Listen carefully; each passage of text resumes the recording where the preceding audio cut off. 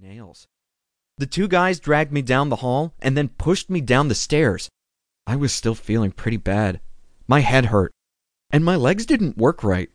You know when your foot is asleep and you can't stand up? Like that, only both feet. I fell all the way down the stairs and lay at the bottom. The guys rumbled down after me and threw me into the room. I didn't know what was going on. That's normal for me. But this time, I didn't have any idea at all. I mean nothing. I shivered all night long. In the morning, another guy came to see me, so there were 3 guys in my room. The new guy was bigger than the other 2, and fat, and his ski mask was red. They watched him. He didn't watch them. He was the boss. I thought about standing up, but I was feeling creaky. Also, I thought that if I stood up, the boss guy would knock me down, and if I stayed sitting, then he wouldn't. And if he knocked me over when I was sitting down, then I wouldn't fall as far. Anyway, I stayed down.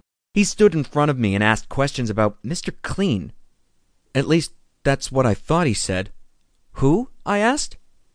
I wasn't sure I heard right. He talked English okay, but with an accent. He missed some words, and he said other ones kind of funny. The guy on TV? I said. The bald guy? I am not knowing if he is on TV, said the boss. He waved his hands around when he talked. His voice made me want to clear my throat. He wanted to know where he kept things. Mr. Clean? I said again to make sure. It really didn't make sense. Yes, Mr. Clean, he said. Where would Mr. Clean keep things? He pounded one hand into the other like it was a baseball glove. He turned and said something to the other 2 guys. Yes, yes, they said, nodding. Mr. Clean, Mr. Clean. They were all talking together. It was cold in the basement. We wore parkas, and our breaths made clouds. I tried to remember the last time I saw Mr. Clean on TV. He was bent over, and he was rubbing a stove and making it shine. The woman with him was smiling. It was all pretty lame. He's got a bucket, I said. He keeps stuff in there, sponges and cleaning stuff. They weren't interested in Mr. Clean's bucket. Somewhere else, said the boss. Where does he keep papers? I felt dumb, which I am used to. I wished Spencer was there to explain what they wanted. He's smart and good at explaining. He explained what was going on at the cottage when we found the pictures and stuff. I didn't know why DJ was so excited until Spencer explained it to me. I did my best here. Mr. Clean doesn't have any papers, I said. Except maybe a coupon. Do you mean a coupon? Buy one and get one free? I think he has those. What papers do you want? And then he said, the boss guy said it, and the others nodded their heads like they were saying, uh-huh. He said, the anthem, with capital letters like that. Like it was important, and I should know it. Like it meant something. The anthem.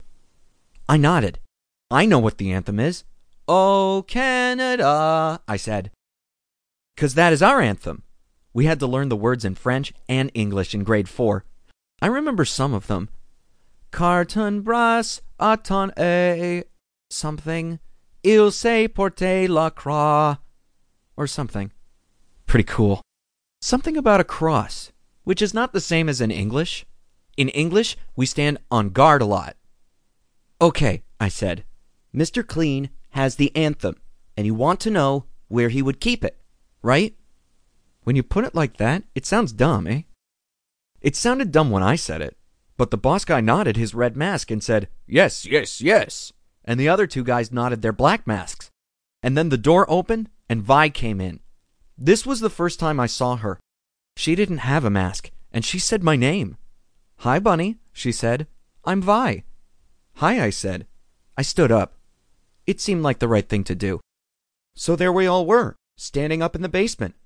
It could have been a party, but there was no snacks, and we all had our coats on. I was hungry, and I wanted to go to the bathroom. No, wait. I wanted to go to the bathroom first. Vi was tough but pretty, you know? Like, she would fight you and look good doing it. Her parka was fluffy. How's our hostage? She asked me. What? That's what you are, Bunny, she said. Oh, I said.